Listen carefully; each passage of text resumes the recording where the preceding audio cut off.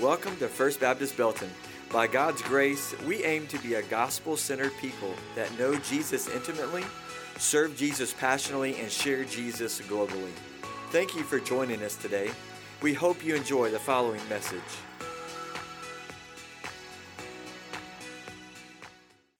All right, well, good morning. How are we, man? This is a pretty good group for time change and first weekend of spring break. Good job. You passed the test of being all in. Now, for those of you who missed us, I don't know what that says about you. I hope you're enjoying your vacation. We're going to be all in. I'm teasing, but it's good to see you. I'm so thankful that you're here. It's a great morning to worship, great morning to celebrate what God is doing in our lives and in our church. So thank you for being here. Last week, you may recall, we talked about kind of the climax of our story in Nehemiah. As we've seen that they accomplished the wall. Man, that's a huge feat. What a big milestone in the people of Israel. So they've accomplished the wall in just 52 days, just under 6 months from the time that Nehemiah was called to leave Persia to go to Jerusalem to rebuild the walls.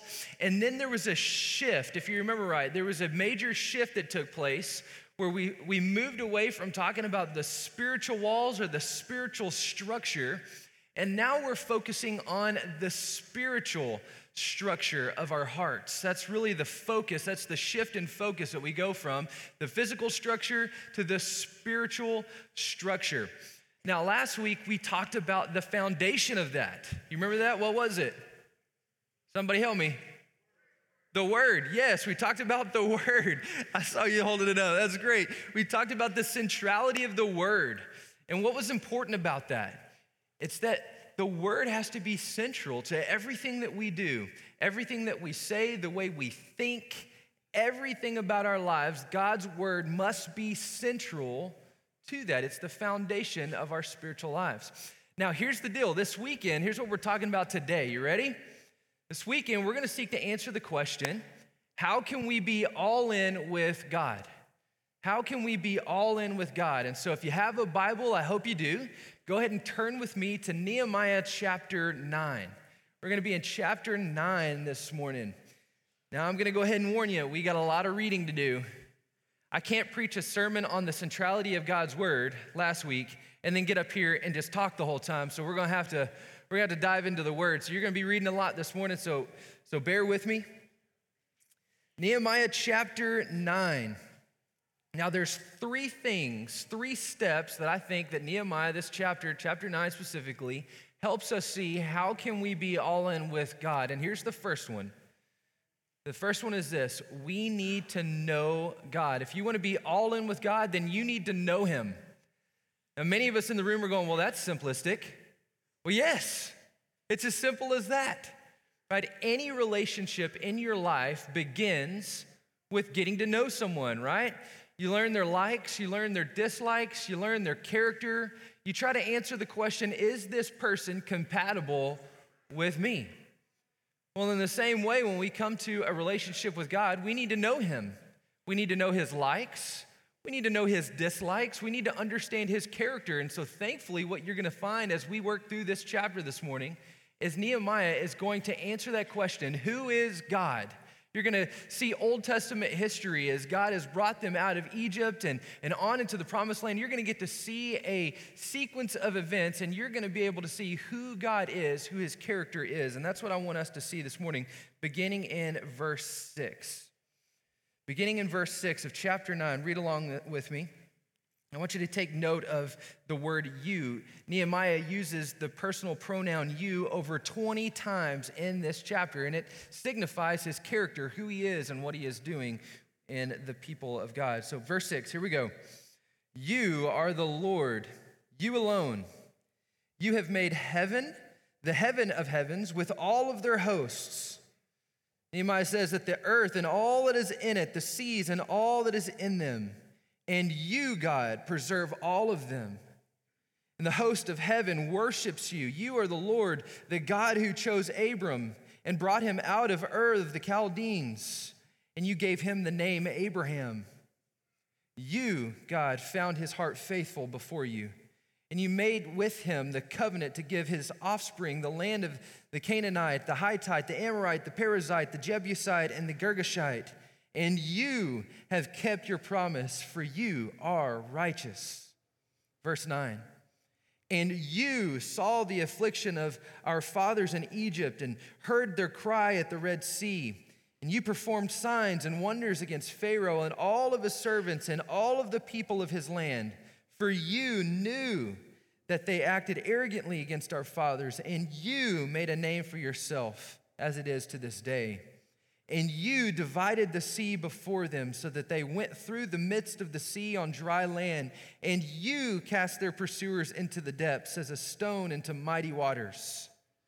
By a pillar of cloud you led them in the day, and by a pillar of fire in the night, to light for them the way in which they should go. And you came down on Mount Sinai, and you spoke with them from heaven, and you gave them right rules and true laws, good statutes and commandments. And you made known to them your holy Sabbath. And you commanded them commandments and statutes and a law by Moses your servant. And you gave them bread from heaven for their hunger, and brought water for them out of the rock for their thirst. And you told them to go in to possess the land, and you had sworn to give them. But they and our fathers, they acted presumptuously, and they stiffened their neck, and they did not obey your commandments. They refused to obey and were not mindful of the wonders that you performed among them. But they stiffened their neck, and they appointed a leader to return to their slavery in Egypt. But note this, here's God's grace.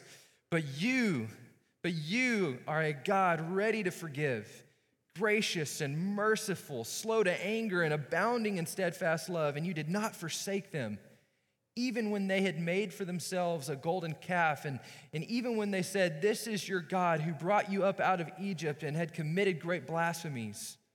But you, in your great mercies, you did not forsake them in the wilderness.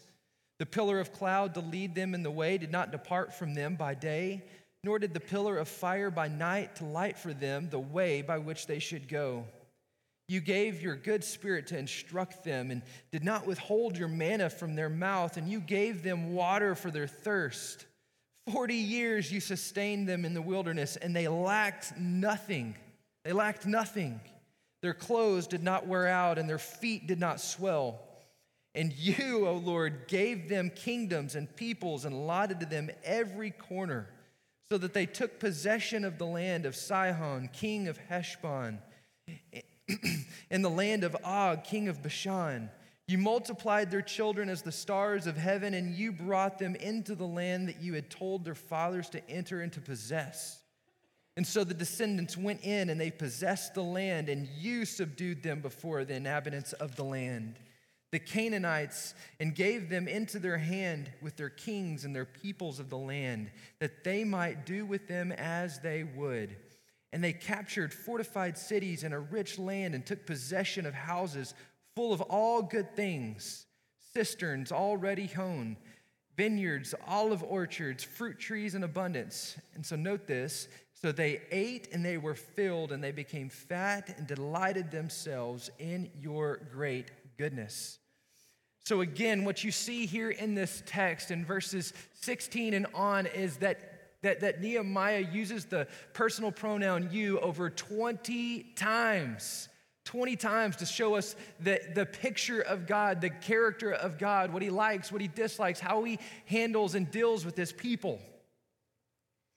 What you see in this passage is you see that this is the God of the world. He's the creator and the sustainer of all that there is.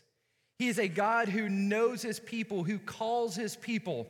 He's the God who provides and protects for his people. He is the God who hears and knows. He's the God who is not indifferent to his people's cry, but rather he enters into their turmoil, enters into their distress.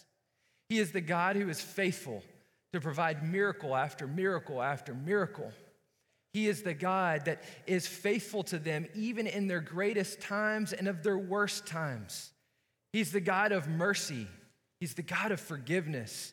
He's the God of grace, even when his people abandon him and make a golden calf and say, "This is our God who has brought us out of the wilderness." He never leaves them. He never forsakes them. He is the God who goes before his people. He's the God who prepares the way. He's the God who hems them in behind and before. He's the God who never leaves them, nor does he forsake them. He is also the God who gives his people over to their sin. And yet, at the same time, he is the same God who never gives up, never loses hope, and never walks away from his people. Man, this is the God of the Bible. This is the God in whom you and I have the opportunity to worship. This is the God who never leaves us, never does he forsake us. It's the God who hears us. It's the God who is not indifferent to our disposition or indifferent to what's going on in our life, but he knows us intimately. This is the God of the Bible. And so if you want to be all in with God, you've got to know him. You've got to know who he is. And the first place to start, as we talked about last week, is right here. This Bible tells you who he is, his likes, his dislikes, his character. If you want to be all in, you've got to know him. But then secondly, we need to understand ourselves. If we're going to be all in with God, we've got to know him. But then secondly, we need to know ourselves. And verse 26 gives us a real life picture of the human nature, Verse 26, the text says this. Look with me. So in light of God's grace, in light of who he is, verse 26 says, nevertheless, they were disobedient. They rebelled against you and cast your law behind their back, and they killed your prophets, the very prophets who had warned them in order to turn them back to you. And they committed great blasphemies. Therefore, you gave them into the hand of their enemies who made them suffer. And in the time of their suffering, they cried out to you, and you heard them from heaven. And according to your great mercies, you gave them saviors who saved them from the hand of their enemies. But after they had rest, they did evil again before you, and you abandoned them to the hand of their enemies so that they had dominion over them. Yet when they turned and they cried to you, you heard them from heaven. And many times you delivered them according to your mercies, and you warned them in order to turn back to your law. Yet, hear this, they acted presumptuously, and they did not obey your commandments, but sinned against your rules, which if a person does them, he shall live by them. And they turned a stubborn shoulder and stiffened their neck and would not obey. Many years you bore with them, and you warned them by your Spirit through your prophets, yet they would not give ear. Therefore, you gave them into the hand of the peoples of their lands. Listen, y'all, if we want to be all in with God, we need to know him. We need to understand ourselves. And in this text, we learn that despite of God's grace and mercy, like Israel, we are stubborn. Aren't we stubborn? We are arrogant. We are ignorant to the things of God, and ultimately, we are a disobedient people. It's easy to cast stones at Israel when we're reading the story of their ignorance and of their stubborn hearts and their stiff-necked nature. But in reality, we share that very same nature. We share the same nature, and what we learn is that rather than following God like Israel, we would rather go our own way, wouldn't we? I think if we were honest this morning, I think we could all say, you know what, I just think I know a little bit better. Don't you, right? I mean, think about it with your kiddos, right? How many of you growing up thought, oh, my dad, he just doesn't know, right? Why? Because we thought we knew better, right? And yet at the same time, deep within all of us is this tendency to think, well, maybe I just know a little bit better than God. Well, sure, well, let's build a golden calf. If we can't see God, well, let's just build a golden calf because we know better, right? At the deep problem that you and I face, as a matter of fact, the predicament of the world is found in this, that rather than following God, we have chosen to go our own way. And everyone, including me, wants to know, why in the world are we where we are in the world? And the answer is simply this. It's the fact that we have chosen to go our own way. See, the God of the universe, he created everything on this earth, both creature and things that are created on this earth, all to live in perfect harmony with him, to walk in the garden alongside of him. As a matter of fact, he created man for us to walk alongside of God in perfect relationship with him, to rule over the land, to have dominion over the land, to represent God on this earth. But instead, we've chosen to go our own way. We've chosen to go on our own way, and because of that, we now experience the brokenness and the pain and the suffering and the war and the disease, and we could go on and on and on and on. In fact, Nehemiah, he describes the result of this decision in verse 36. You might look there. The text says, "Behold, we are slaves this day in the land that you have given to our fathers to enjoy its fruit and its good gifts. Behold, we are slaves because we have chosen to go our own way. We are slaves." Verse 37, "And its rich yield goes to the kings in whom you have set over us because of our sin. They rule over our bodies and over our livestock as they please, and we are in great distress." See, if it weren't for our decision to go our own way, we should be living in complete dominion over the earth and ruling in partnership with God and freedom. But instead, we find ourselves this morning enslaved. Enslaved to our passions, enslaved to our desires, and ultimately enslaved to our sin. See, this is what Paul was talking about when he wrote in Romans chapter 1, beginning in verse 18. I'll read this for you. "For the wrath of God is revealed from heaven against all ungodliness and unrighteousness of men, who by their unrighteousness suppress the truth.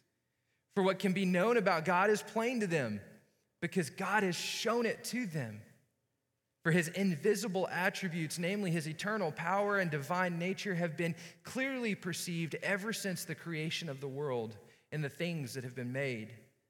And so they are without an excuse. For although they knew God, they did not honor him as God, nor did they give thanks to him. But they became futile in their thinking, and their foolish hearts were darkened. Claiming to be wise, they became fools, and they exchanged the glory of the immortal man for images resembling mortal man, and birds and animals and creeping things. Therefore, God gave them up to the lusts of their hearts to impurity, to dishonoring their bodies among themselves." And hear this, "because they exchanged the truth about God for a lie, and they worshiped and they served the creature rather than the Creator, who is blessed forever. Amen." See, what Paul is describing here is that on the other side of the fall, rather than reflecting God, we chose to rival him. So rather than reflecting God, representing him on this earth, we chose to rival him. And then the result of this, Paul would later write, is eternal separation from God. See, apart from Christ, this morning, we are eternally separated from Christ. There's no ifs, ands, or buts about it. We are eternally separated from Christ, and this is the fundamental problem of humankind. It's the fundamental problem for man, is that we are eternally separated from our Creator. And yet, I want you to know this morning that God's grace abounds. In order to be all in with God, we got to know ourselves, but thirdly, we must understand and respond to God's grace. This morning, you and I have to understand and respond to God's grace. See, despite man's rebellion, Nehemiah writes in verse 31, he says, "Nevertheless, in your great mercies, you did not make an end of them, nor did you forsake them. For you are a gracious and merciful God." See, the greatest act in all of human history is what Paul describes in Romans chapter 5, verses 6 through 8. He says, "For while we were still weak," it's the greatest act in human history, "for while you and I in this room were still weak, at the right time Christ died for the ungodly." That's us. "For one will scarcely die for a righteous person, though perhaps for a good person one would dare even to die." But hear this, "But God shows his love for us in that while we were still sinners, Christ died for us." You have to know this morning that this is not at your best, right? It's not when you were doing your best at work or at home in your moral life. It has nothing to do with that. As a matter of fact, it was at your worst. What Ephesians chapter 2 says, that when you were dead, when you had no spiritual value at all, Christ came to you, he saw you, and he called you to himself. While we were still sinners, Christ died for us.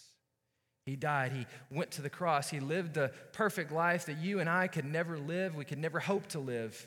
He died the death that you and I deserved. He went up on the cross and he bore the wrath of sin and shame on the cross for you and for me. He took on our sin and it was nailed to the cross. He was buried in a grave, and 3 days later he arose again so that we could sing the song, when death was arrested, my life began. This morning, Christ went to the cross for you and for me. He bore your wrath. He bore my wrath that I deserved so that you and I could be made new and that you could have a reconciled relationship with Jesus. Man, that is the good news. That is the heart of the gospel.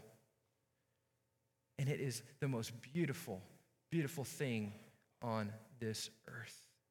And so like any healthy relationship, to be all in with God means that we need to walk with him. We need to communicate with him. We need to enjoy him. We need to laugh with him. We need to cry with him. We need to lean on him. We need to work alongside of him. It is to choose to do life with God in everything that we do. And I want to share with you this morning a little bit of how that changes. When you're all in with God, here's what your life looks like. You'll see it in verse 1. Chapter 9, verse 1. Look there with me. When you're all in with God, here's what your life looks like. The text says, now on the 24th day of this month, the people of Israel, they were assembled with fasting and in sackcloth and with earth on their heads. And the Israelites separated themselves from all of the foreigners, and they stood and they confessed their sins and their iniquities of their fathers. And they stood up in their place, and they read from the book of the law of the Lord their God for a quarter of the day. And for another quarter of it, they made confession, and they worshiped the Lord their God. See, this is what happens when we're all in with God. Our life begins to change, doesn't it? As a matter of fact, I think there's at least 4 ways that your life is going to change when you're all in with God. The first one is this. We begin to prioritize God in all of our life. He's no longer a byword to our life, but rather he is our life. He becomes a priority in all of our life. Life no longer is about us, but it is about reflecting God rather than rivaling him in everything we do, in every decision that we make at home, at work, in our extracurricular activities, the way that we do household chores, right? The way that we handle our finances. God becomes the center of it all. When you're all in with God, he becomes the center of your life. Number 2, when we're all in with God, we desire him more than anything else on this earth. We desire more of God and less of us. Nehemiah, he talks about fasting, right? Anytime in a Baptist church you start talking about fasting, everybody kind of. But here's the deal. You know what fasting is at its most basic level? You know what fasting is? It's simply telling God, hey, you know what? I want you more than anything else on the face of this earth. I want you, God, more than I want food. I want you, God, more than I want this relationship. I want you, God, more than I want social media. I want you more than anything else on this earth. When we choose to fast, we are simply coming to God and saying, God, I want more of you and less of whatever it is that is binding my heart. I want more of you, God. When you're all in with God, you're going to want more of him. You're going to desire more of him. Number 3, when we're all in with God, here's what happens. We find ourselves regularly confessing our sin. We live a life of regular confessing, identifying sin, confessing our sin. We understand that it is our sin that separates us from God, right? Now you need to understand, right, that when you accept Christ, you have been made right by him, okay? But in your relationship with him, there is a difference between a right relationship and a fellowship with him. See, your sin does not separate you from him. Once Christ has made you right, you are right. But our sin will separate our fellowship with him. Just like in marriage, right? I am declared married to my wife. But there are some things that I can do that is going to separate my fellowship with Jordan. And in the same way, when we're regularly confessing and identifying our sin, here's what we're doing. We're removing that separation and we're saying, hey, God, I'm here. I want all of you. and I want you to have all of me. And so it's a restored fellowship with him. Number four, we desire holiness more than worldliness. When we're all in with God, we desire holiness more than worldliness. The people in this text, it says that the people separated themselves from the foreigners in the land. Why is that? Because they were set apart. Right? Remember, Deuteronomy chapter 6 tells them, or chapter 4, I believe it was, told them to separate themselves, to not intermarry with those who are not of the people of God. And so what did they do? They said, okay, we're going to separate ourselves from the people in the world because we're going to be different. We're going to be set apart. And what happens when you're set apart is the things of the world just no longer taste the same. They don't taste the same anymore. All of a sudden, the things of the world kind of become bitter to the taste. The things that once satisfied you no longer satisfy you. You find yourself feeling empty on the inside when you're watching certain things, or the way you talk, or the way other people talk. All of a sudden, those things that you were normally fine with just don't seem to taste the same. See, that's what happens when you're all in with God. Your life changes. Even Tuesdays change. Now, right? It's not a Monday, it's not a Wednesday, it's not a Friday, it's just everyday life. When you're all in with God, everyday life begins to look a whole lot different. And so this morning, I want to invite you to be all in with God. So no matter where you are this morning, I want to invite you into being all in with God. And so here's how I want to do that. I want everybody in the room, I want us to all bow our heads, I want us to close our eyes as we've been doing over the last couple of weeks.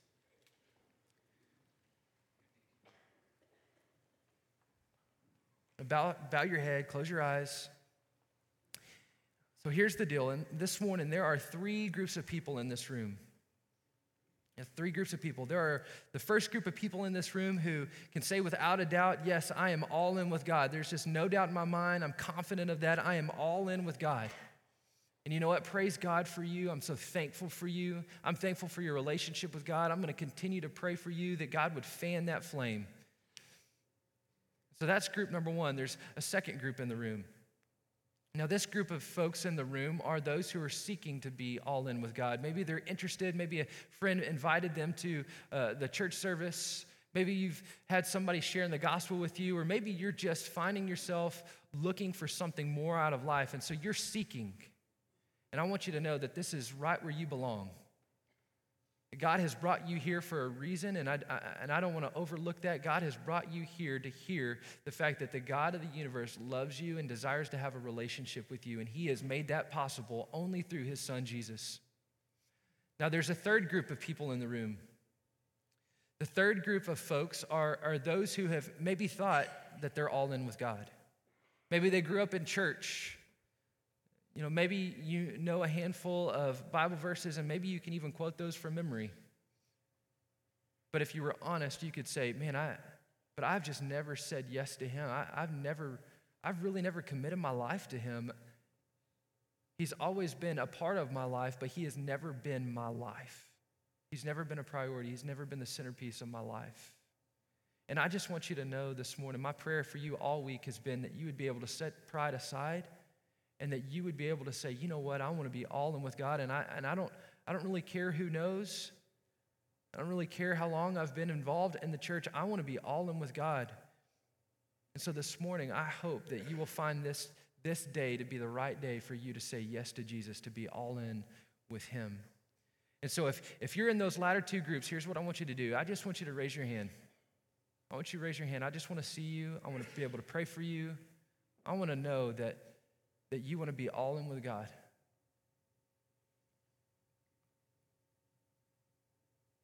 Praise God. Praise God. Amen.